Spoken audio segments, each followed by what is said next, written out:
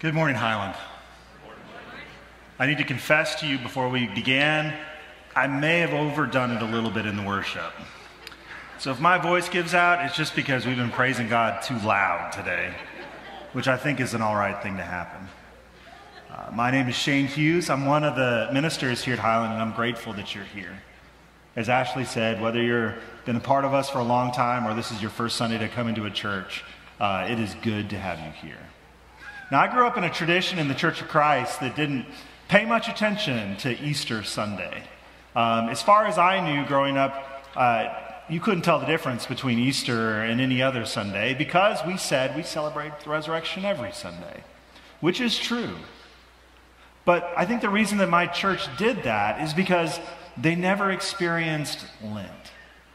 Now, if this is your first Sunday, you haven't experienced the journey that we've been going through together over the last 40 days. We've had a sermon series talking about feast and fast, and we looked at the stories of Jesus, like at the wedding of Cana, where he makes more wine than could possibly be drank, and also when he feeds the 5,000 in the wilderness, more food than anybody could possibly eat. But we also looked at those fasts, when Jesus went alone to the wilderness and did not eat for 40 days to prepare for the temptation. When Jesus gave his instruction on the Sermon on the Mount of what does it mean to fast? What does it mean to give up so that you can gain something more? And the truth that we've learned over the past 40 days is that the abundance of God is not dependent on our circumstances. There may be food on the table, there may be more than you could possibly eat, and you have experienced the abundance of God. You may have nothing but meager with what's left. You still have the abundance of God, because the abundance of God is not found in our circumstance, but is found in Jesus Christ. And so we've been engaging in spiritual practices to remind us of these truths. And for us, coming here on this Sunday and experiencing the feast that I hope that you got to eat, we've experienced the abundance of Jesus in our midst. So I'm glad that you're here. I'm glad that you're a part of what we're doing today, and I hope today is special. Will you pray as we jump into the Word today? Heavenly Father, for the good of your kingdom, we commit our lives. We commit our hearts. We commit every ounce of our strength and our will. Father, we give you praise that the tomb is not empty, that there is more to the story than what we knew, and that because of your good and great love, we have a hope and a future that we could not imagine. And now, Father, as we turn our hearts and our minds to your word, I pray that you pour through me the gift of preaching, that I might speak your truth and love to these your people. And it's together that the church said, amen. Highland Church, we believe.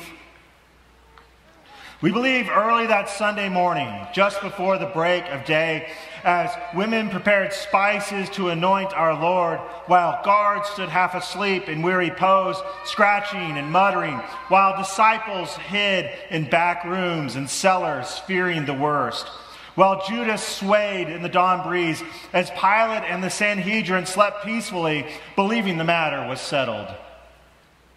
We believe. Highland, we believe early that Sunday morning, God began something new.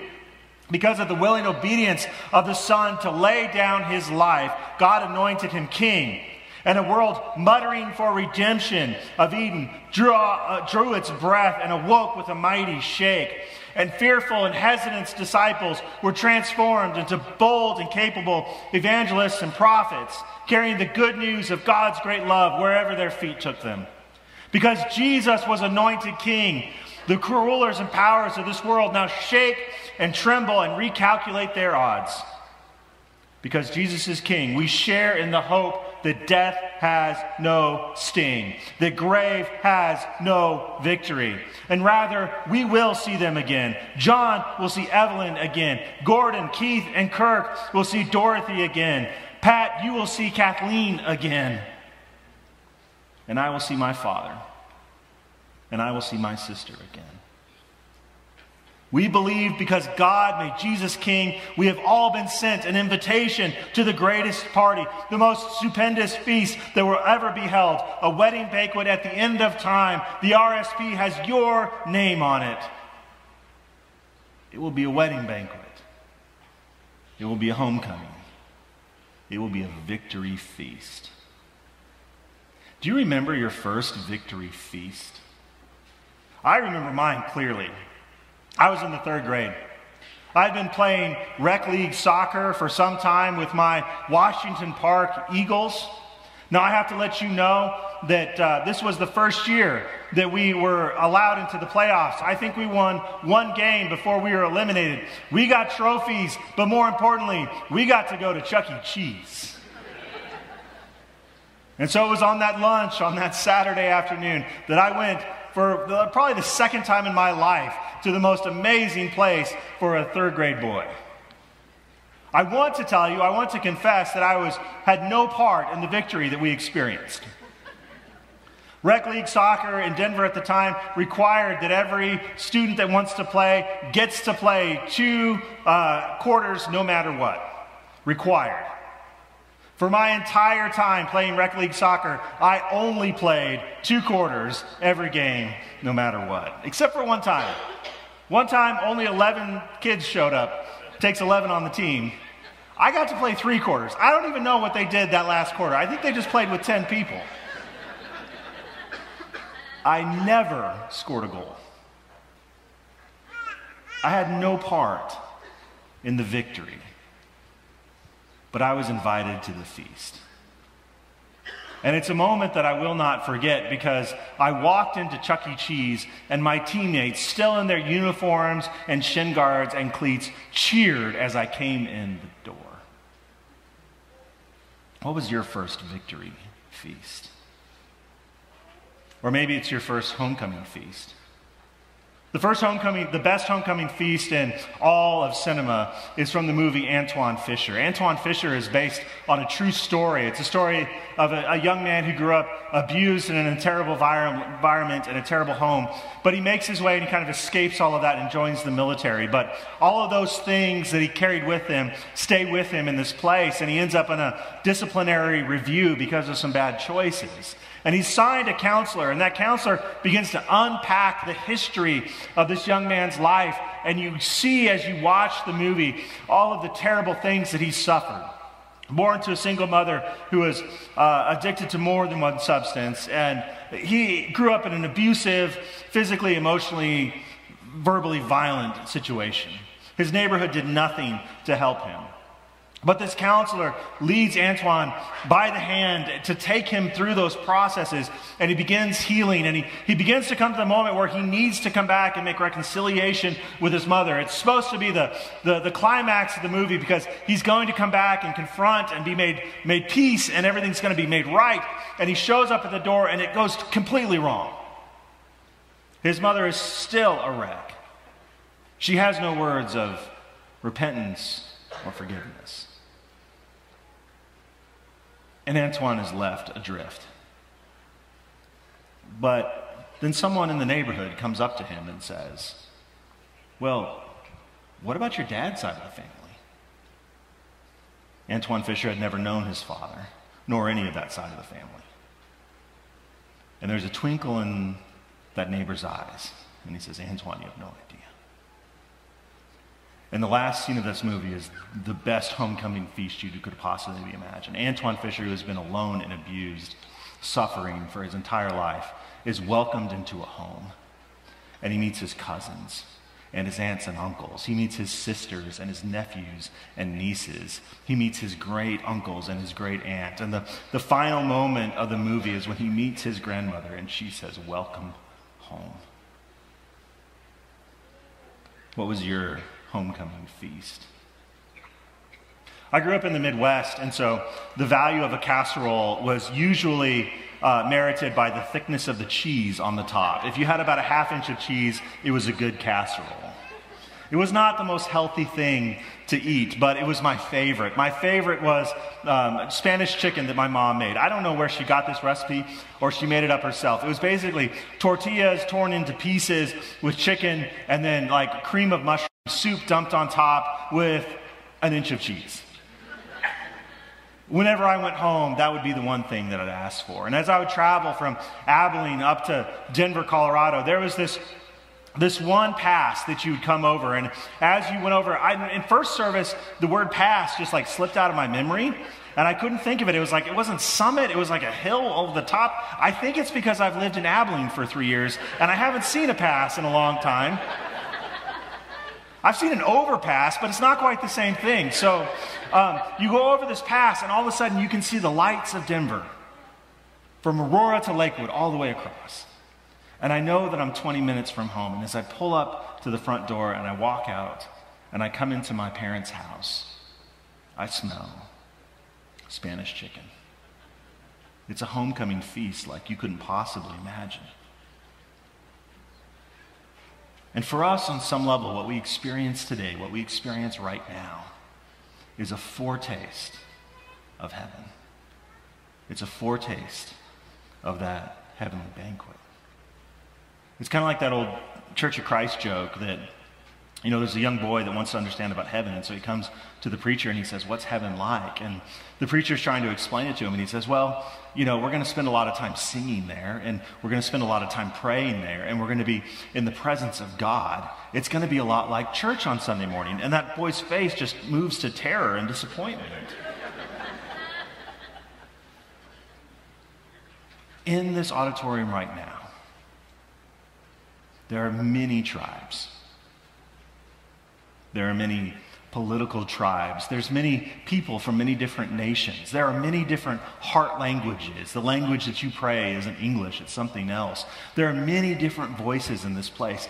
And Revelation 7 takes us to the place where all those voices and all those peoples and all those places are gathered together to worship God in one voice. Our worship is a foretaste of the unity of heaven. You can't read through Revelation and not be struck by the number of songs. Heaven is a noisy place. They're always singing there. Our baptism is the experience of the death and burial and resurrection of Jesus Christ. When you enter the water and you meet Christ there, you experience the foretaste of heaven. Our communion that we just shared together, the feast that we just shared before that, is a foretaste of the heavenly banquet that we will experience when our Lord comes back. Revelation in general is a tricky book to read. It's where our text is today. We're in Revelation chapter 19. They're writing to a group of churches that have suffering a crisis of faith and identity. In some places, the persecution is so intense that it's causing people to fall away. In other places, it's a meandering loss of attention that's making them struggle. In others, it's a seduction to a vapid banality of consumer culture that's pulling them away from their first love. And Revelation speaks in symbols and riddles. Nearly every verse in the book of Revelation has a reference to the Old Testament in it. Revelation speaks of hidden things. Because what it looks like is you're being persecuted. What it looks like is that you're being seduced into something that is way more meaningless than you thought it was. You've been sold a bill of goods, and it's all proven bankrupt. What it looks like is you're wondering if what is true really matters. But if we could pull back the curtain and we could see there's a cosmic struggle happening. There's a cosmic battle between the powers of good and evil, between God and the forces that are trying to misalign God's people. One of the things we see in this book is that aligning with secular power never delivers the empty promises it holds. Revelation is full of song. It's full of worship. The elders, the seraphim, the cherubim, the myriads of believers, the martyrs, they can't stop praising God. And then we come across these curious characters that show up in this book. Remember, it's all symbols of other things. There's the two beasts, one that represents the oppressive power of Rome, the power that can crucify individuals at a moment's notice. The other, the seductive power of Babylon, which entices people in, which Babylon is also Rome, but it's more than Rome. It's every government. And our text in Revelation 19, beginning in verse 6, it's a song that they sing. Hallelujah! For the Lord God reigns, the Almighty reigns. Let us rejoice and exult and give him the glory. For the marriage of the Lamb has come, and his bride has made herself ready. To her it has been granted to be clothed with white linen, bright and pure. And there is a feast, a wedding feast for the Lamb and his bride. There's actually two feasts in Revelation 19. One for the wedding, but the other is for the birds. Because the promise of Revelation is that evil will be defeated. Jesus will be victorious. The most compelling image in the entire book is the image of a slain lamb who has been made king. And it's obviously who Jesus is. Jesus was the sacrifice, the atonement for sins. But because of his willingness to die, God makes him king. But unlike Palm Sunday, where Jesus comes riding in on a donkey, a symbol not of violence, but a symbol of peace, Christ in Revelation rides the white horse. And the sword that he carries is not in his hand. The sword that he carries is in his mouth, because his weapon is not violence. It still remains that way. His weapon is truth. That Jesus has become king, not of Israel, not of Rome, but of the cosmos, of everything. And Jesus offers a wedding feast where the church is the bride and welcomes us home. I have a friend, David, who's the director over at Heavenly Rest. And it's one of those seasons that sometimes you're in when you're in a church where you just have a lot of funerals. I think he's had 12 funerals in the past 11 weeks. And we were talking one day. I love to get together and talk with him because so much in ministry is the same, but there's some peculiarities in the different flavors of our churches.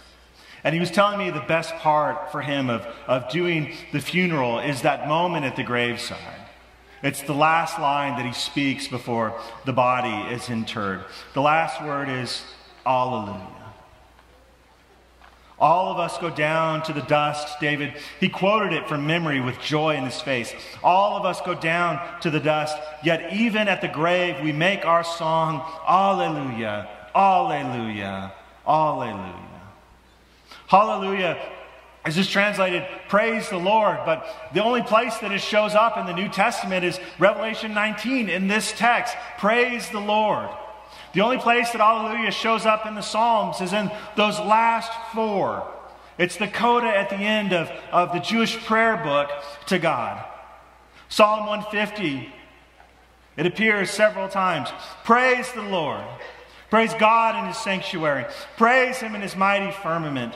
Praise him for his mighty deeds. Praise him according to his surpassing greatness. Praise him with trumpet sound. Praise him with lute and harp. Praise him with tambourine and dance. Praise him with strings and pipes. Praise him with clanging cymbals. Praise him with loud crashing cymbals. Let everything that hath breath praise the Lord. Let everything that has breath praise the Lord. Let everything that has breath praise the Lord. And our last words. And they're not going to be the last words. But may our last words be, Alleluia, Alleluia, Alleluia. I want to invite the prayer team and the worship team to come back up.